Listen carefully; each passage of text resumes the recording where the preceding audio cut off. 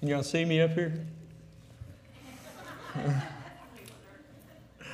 I had to say that after last week because somebody amen my bad joke last week, Darlene. And Darlene does a great job with all the flowers and everything, but we were laughing about how tall it was. And I said, well, if I say something wrong this morning, I'll just kind of duck down and hide behind the flowers this morning.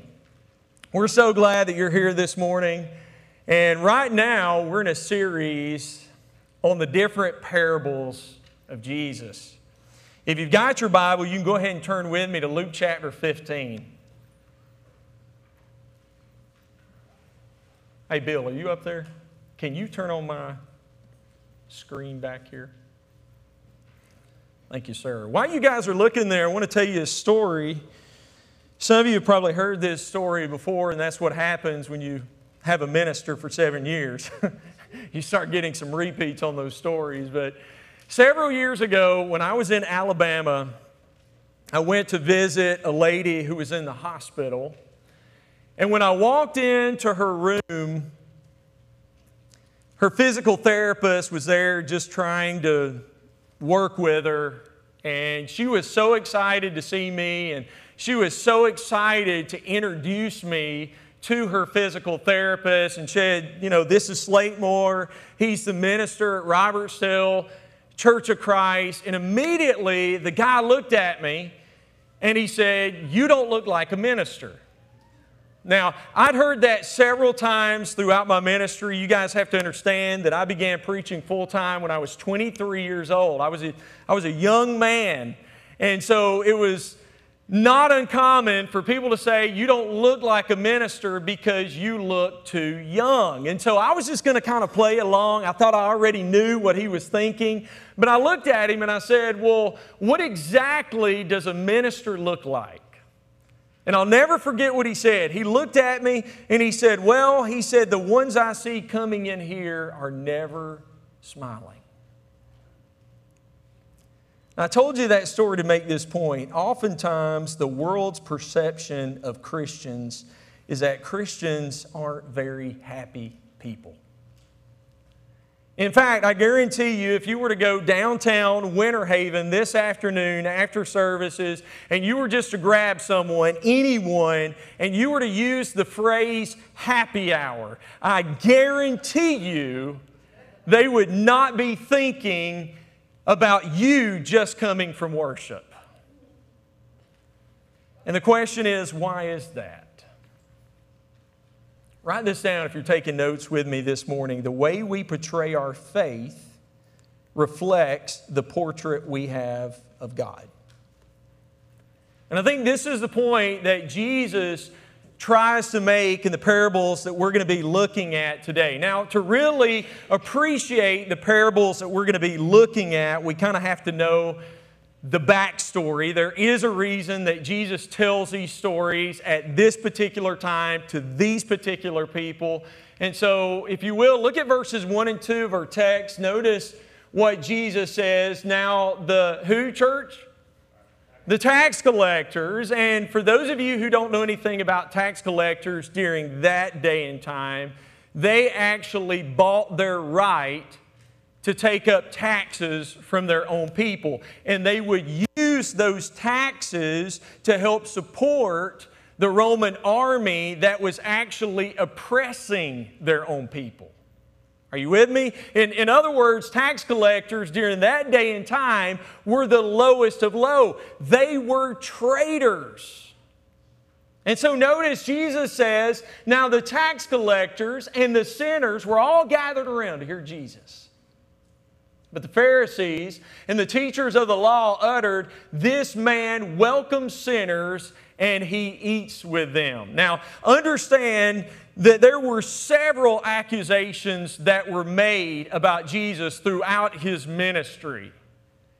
And most of them were not true. But there was one accusation that was true, and that was the fact that Jesus kept company with sinners.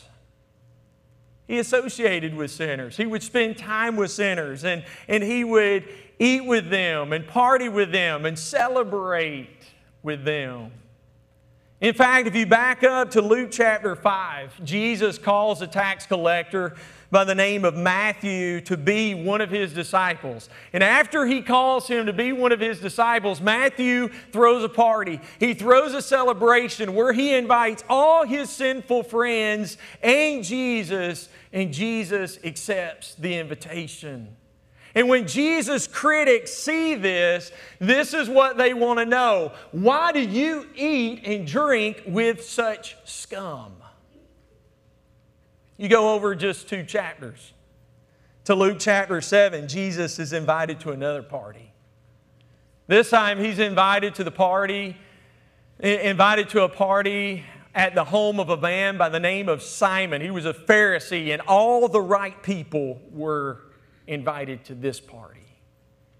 And right in the middle of the party, right in the middle of this celebration, a sinful woman, the Bible says, comes in off of the street. And guess what Jesus does? He did what he always did. He welcomes her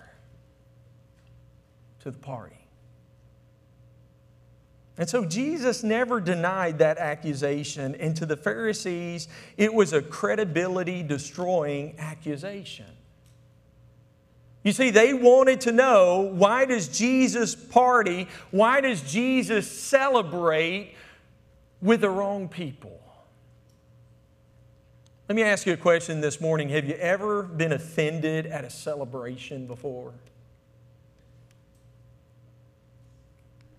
Back in 2019, the Dallas Cowboys had a linebacker by the name of Jalen Smith.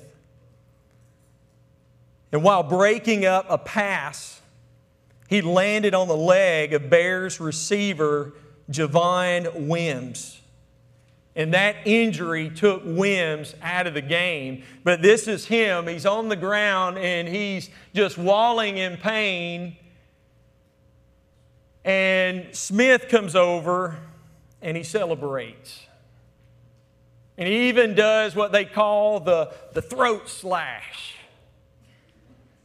And after the game is over, man, I'm telling you, social media blew up about Jalen Smith celebrating over an injured player. People were they were absolutely upset about this celebration. Well, this is kind of how the Pharisees felt. In their mind, some celebrations just should not happen. And they're just being consistent with their portrait of God, because the way they understood God, the invitation list to a party, to a celebration, should be very, very small. But Jesus paints a different portrait. He tells 3 parables. The first one was to the men. Verses 3 through 7, then Jesus told them this parable. Suppose one of you has 100 sheep and loses one of them.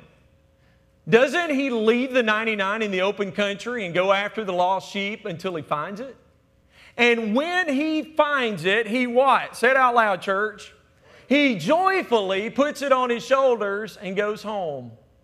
Then he calls his friends and his neighbors together and he says, what, church? Rejoice with me. I have found my lost sheep. I tell you that in the same way there will be more, what, church? Rejoicing in heaven over one sinner who repents than over 99 righteous persons who do not need to repent. Now, it's hard for us to really appreciate this parable, because we don't really understand at times the culture of that day. During that day and time, you didn't really keep sheep for meat. You kept sheep for wool. And so you would keep sheep for years, and you kept them in a common village herd or flock. In other words, the shepherd that's out there in the field, he is also watching the sheep of the whole village. And so when one of those sheep comes up missing, it's a really big deal. And so he leaves the 99 and he goes looking for that one sheep that lost. And as Jesus is telling this story, there were probably those who were there in the crowd, and they're shaking their head saying, man, yeah, I know what that's like. I've been there. I've lost a sheep before. And I just remember going out all night long looking till I found that sheep. And then when I brought it back to the village, man, everyone started celebrating. Then Jesus told another story, another parable, this time to the ladies. Starting in verse 8. Or suppose a woman has 10 silver coins and loses one. Doesn't she light a lamp, sweep the house, and search carefully until she finds it? And when she finds it, she calls her friends and neighbors together and says, what, church? Said out loud, rejoice with me. I have found my lost coin. In the same way, I tell you, there is, what, church? Rejoicing in the presence of the angels of God over one sinner who repents. Now, here's what you have to understand. This story is not about a woman who had a quarter fall out of her change purse. Okay? During that day and time, 10 silver coins were bound together as a dowry in a headdress for a woman to wear on her forehead at her wedding day and thereafter. She would wear this as a piece of jewelry daily. It was a symbol that she had a family. It was her identity. And so for her to lose this headdress or one of those coins, ladies, would have been like her losing her wedding ring. This was a really big deal. And so, man, she turns on the light, she's sweeping the floor, she's absolutely turning this house upside down, trying to find this one coin. And don't you know, as Jesus is telling this story, there were several ladies who were sitting there going, I've been there. I remember when I lost a coin off my headdress before, and man, I searched all day long, turned the house upside down, and when I finally found it, we had our closest friends over, and we had a celebration. Now, our problem is oftentimes we read these stories with our head, and they really don't make sense. I mean, if you're an accountant, it doesn't make sense for you to leave 99 sheep out in the open, right? To go find one. That's only 1%. I mean, next spring when the sheep start having babies, you will more than make that up. Why take the risk? If you're an accountant, you may be thinking, why are you so worried about one lost coin? I mean, you've got 9 other coins to invest, and so you should be able to make up that coin very quickly. But you don't read these stories with the head, you read them with the heart. How many of you have lost something that had a value to you, that far exceeded what it actually cost? Maybe it was something that was passed down to you from your grandmother. Maybe it was like a cake plate or something. But it was so special, and maybe you baked a pie in it and you took it to someone's house, and then you forgot who you took that cake plate to, and it's like, oh no, that was my grandmother's. I mean, it was terrible. It probably wasn't worth all that much, but to you it was priceless because of who it belonged to. Or maybe your kids made you something in kindergarten or first grade, and somehow you misplaced it. You lost it. This past week, I was reading about a woman in Israel, and she didn't really trust the banks, and so she decided she was going to take her life savings, $1 million, and she was going to keep it in her old mattress. Well, her daughter didn't know anything about this, and one day she had a great idea. She's like, man, Mom needs a new mattress, and wouldn't this be the perfect gift? And so she goes out, buys a new mattress for her mom. Her mom comes in unknowing, and she sleeps on the mattress all night, and she knows this doesn't feel like my lumpy old mattress, so she checks it the next morning, and it's like, this isn't my lumpy old mattress. And she goes running downstairs, and she asks her children, where is the mattress? And they're like, well, we put that out by the road yesterday. And it was too late. It was gone. And so what do you think they did the rest of that day? They were looking for that old mattress.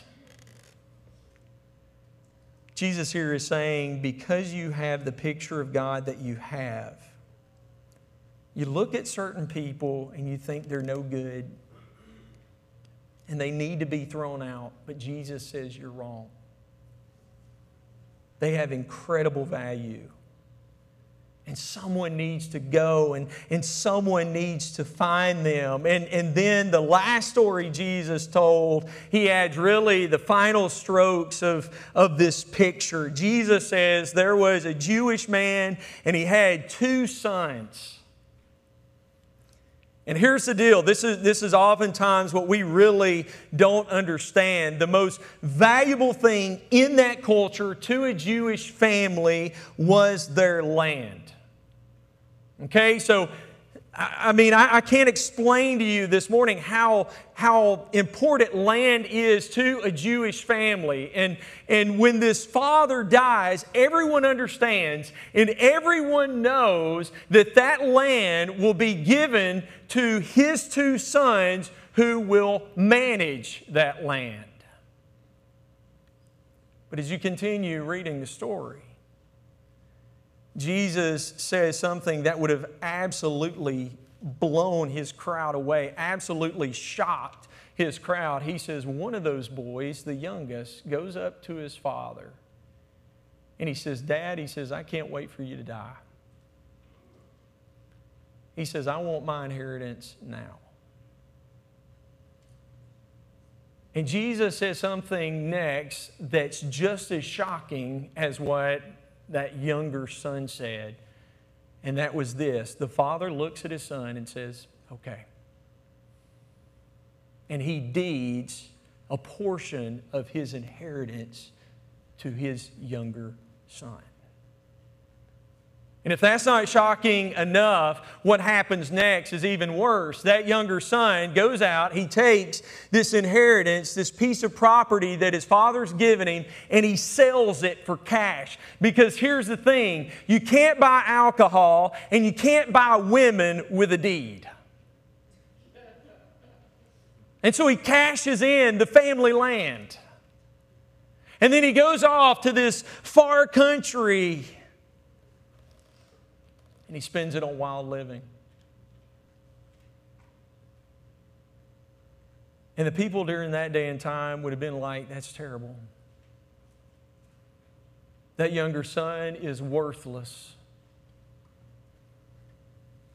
They would have thought to that father, good riddance, you don't need a boy like that. But the father that could not make his son stay, could not let his son go. And so every day he would go out to that road and he would look down the road watching for his son to come home. And one day it happens. His son comes walking down that road and, well, he's dirty and he smells like pigs and he's broke. He's spent all of his inheritance, but he's coming home. And the people in the crowd listening to this story would have probably been thinking, okay, so what's going to happen next? What's the father going to do? And well, let's let Jesus tell us. Look at verse 20 now. But while he, that's the younger son, was still a long way off, his father saw him and was filled with compassion for him. And he ran to his son and he threw his arms around him and he kissed him. The son said to him, Father, I've sinned against heaven and against you. I am no longer worthy to be called your son. The father said to the servant, quick, bring the best robe and put it on him. Put a ring on his finger and sandals on his feet. Bring the fatted calf and kill it. Let's have a feast. And white church said out loud, and celebrate, for this son of mine was dead and is alive again. He was white church. He was lost and is found. And so they began, everyone say it out loud, to what? Celebrate. No one had ever painted a picture of God like that. And I would dare say that there are many of us here this morning who have read this story, who have heard this story 1,000 times, but if we were honest, we probably wouldn't picture God like this either. Maybe we would picture Him as a judge in a courtroom. Maybe we would picture Him in like a boardroom where He's overlooking and organizing the universe. Maybe in our mind we can picture Him as kind of a cosmic cop just waiting for someone to make a mistake. But can we picture God celebrating?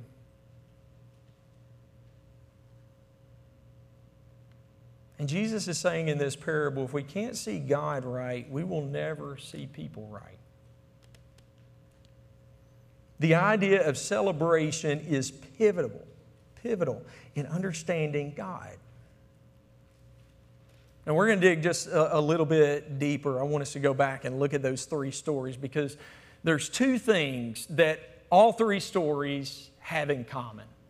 And here's the first. As you look at all three stories, they all start with separation, right?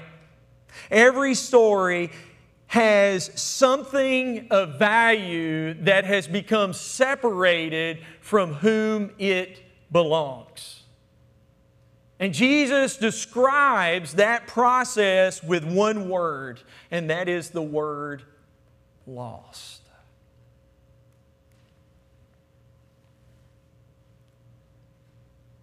And in each story, there's great agony over this lostness. And that's because, biblically speaking, it's a terrible thing to be lost. You know, if you were to go to Palestine today, there's one thing that you would not see. You would not see a flock of wild sheep. You want to know why? Because if a sheep gets lost, it is dead. And biblically speaking, lostness equals death. And so this is a strong word that Jesus uses in this story. It's kind of a scary word, but Jesus used that word all the time because it framed how He saw His mission. A little later, He goes to the home of another tax collector for another party. He went to the home of a tax collector by the name of Zacchaeus.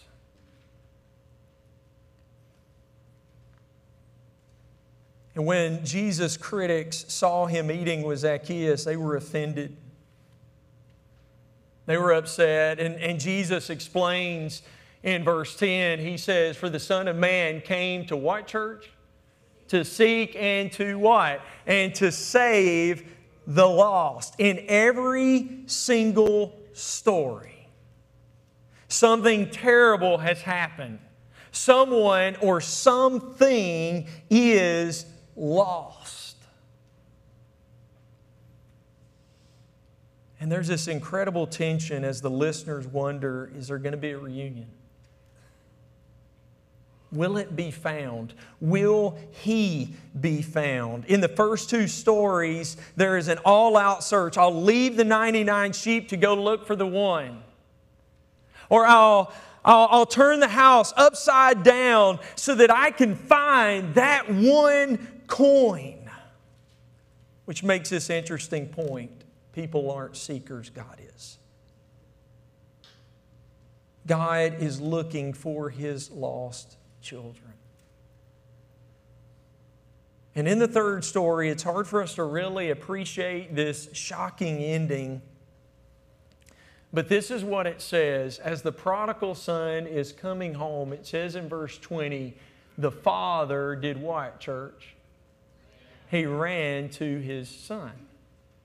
Now, that's not a big deal for us today, but in that culture, that was a really big deal because the older men, they wore robes that went down to their ankles. And the only way that you could really run in a robe like that was you had to hike that robe up past your knees. Now, here's the deal. In that culture, once a man reached 30, you were never to show your legs in public again. It was undignified. It was shameful. It was disgraceful. And so the only way the father could run to his son was to look as undignified as that boy did. To take the shame of the boy on himself. And I would suggest to you that this represents another story. One that has to do with another run, and this one was a run from heaven to a cross. This is the story of Jesus. Isaiah 53, verse 6. I love this text. All of us, like sheep, have strayed away. We've left God's path to follow our own. Yet the Lord laid on Him the sins of us all. He was oppressed and treated harshly, yet He never said a word. He was led like a lamb to the slaughter, and as a sheep is silent before his shearers, He did not open His mouth. Unjustly condemned, He was led away. Goes on to say, He was struck down for the rebellion of my people. He had done no wrong and had never deceived anyone, but He was buried like a criminal. He was put in a rich man's grave. But it was the Lord's good plan to crush Him and cause Him grief. Yet when His life is made an offering for sin, He will have many descendants. He will enjoy a long life, and the Lord's good plan will prosper in His hands. When He sees all that is accomplished by His anguish, He will be satisfied. And because of His experience, my righteous servant will make it possible for many to be counted righteous, for He will bear all their sins. Amen. We see most of the Pharisees could never see God like that. If they did, they would have joined the celebration. Which really leads us to our next commonality in all three stories, and that is at the end of every one of these stories, there's a celebration. Everyone's happy, except in the third story. And in the third story, there are two that aren't happy. The older brother and the fatted calf, right? And he goes to his father, and he's upset about the celebration. And the father won't have anything to do with it. In fact, he says in verses 31 through 32, this is what the father says to the older brother. My son, the father said, you're always with me, and everything I have is yours. But we, what, church? Had to celebrate and be what?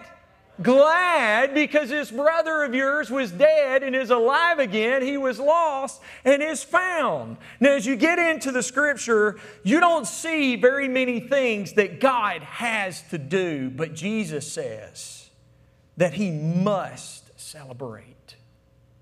And He must be glad. He cannot deny His character. When one of His lost kids comes home, God celebrates. And what a celebration.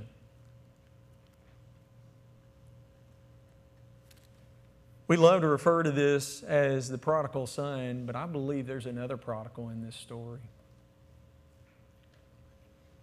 Because you know what the word prodigal means? I looked it up in the dictionary and I just copied it and pasted it this morning, exactly as it was.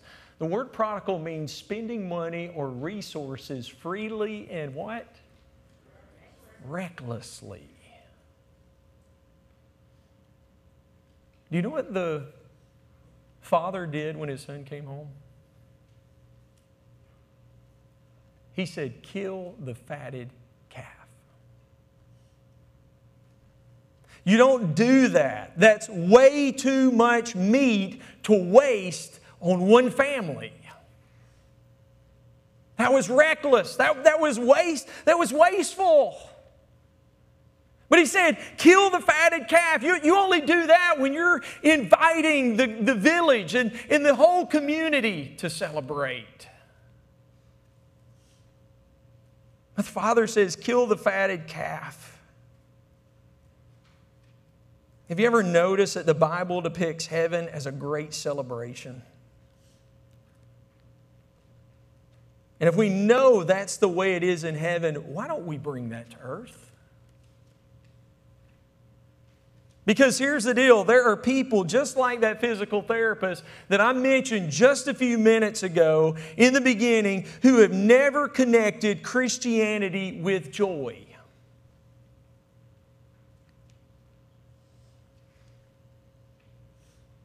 In fact, our world is full of churches that are full of people who honestly, they look like they've been baptized in lemon juice. It's true.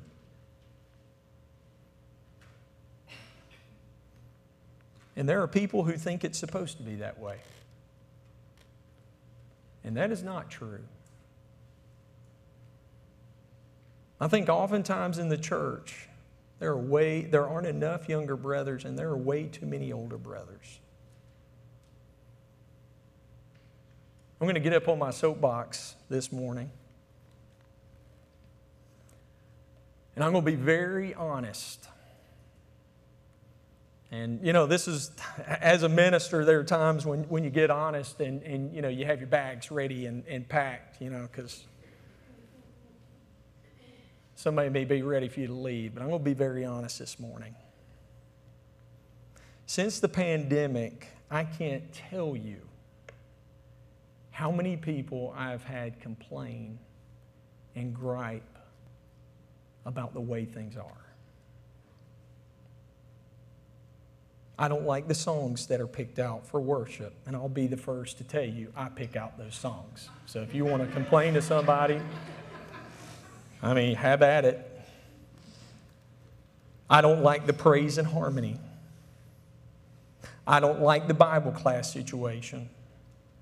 I don't like the way we do the Lord's Supper. Those crackers taste terrible and the juice tastes fermented. And I'm telling you, the list goes on and on. But very few people have said to me, man, Slate, I am so glad to be at worship today. We need to celebrate. Have you seen all the new faces here at Central? Have you seen out in the board all the people who have given their lives to Jesus? And everything that's been, yeah, somebody celebrate. And have you, I mean, it's unreal what God is doing online through all of this. And the people who are being reached, not only within this country, but even all over the world. We have people who are watching our services. God is seeking the lost. And I think so oftentimes we're tempted to forget to celebrate. Listen to me this morning. We can be lost in a pig pen or we can be lost in a pew. But here's what I want us all to remember. Every one of us at one point in time was lost. But God sought us out. And He saved us. And I'm telling you, when we come together, we need to celebrate. as we think about God's goodness and what He's done for us, as we gather around this table and as we partake of the Lord's Supper, which represents the death of our Lord, the sacrifice that He made on our behalf. I'm off my soapbox now. And I will tell you this morning, if there is anyone who needs prayers, listen, you can email me, you can email the elders, you can come up to us, talk to us. We would love to pray with you, minister in whatever way we can. We love you, and we want to encourage you in the Lord. This morning, we're going to go ahead and we're going to partake of the Lord's Supper, and I'm going to ask everyone to stand.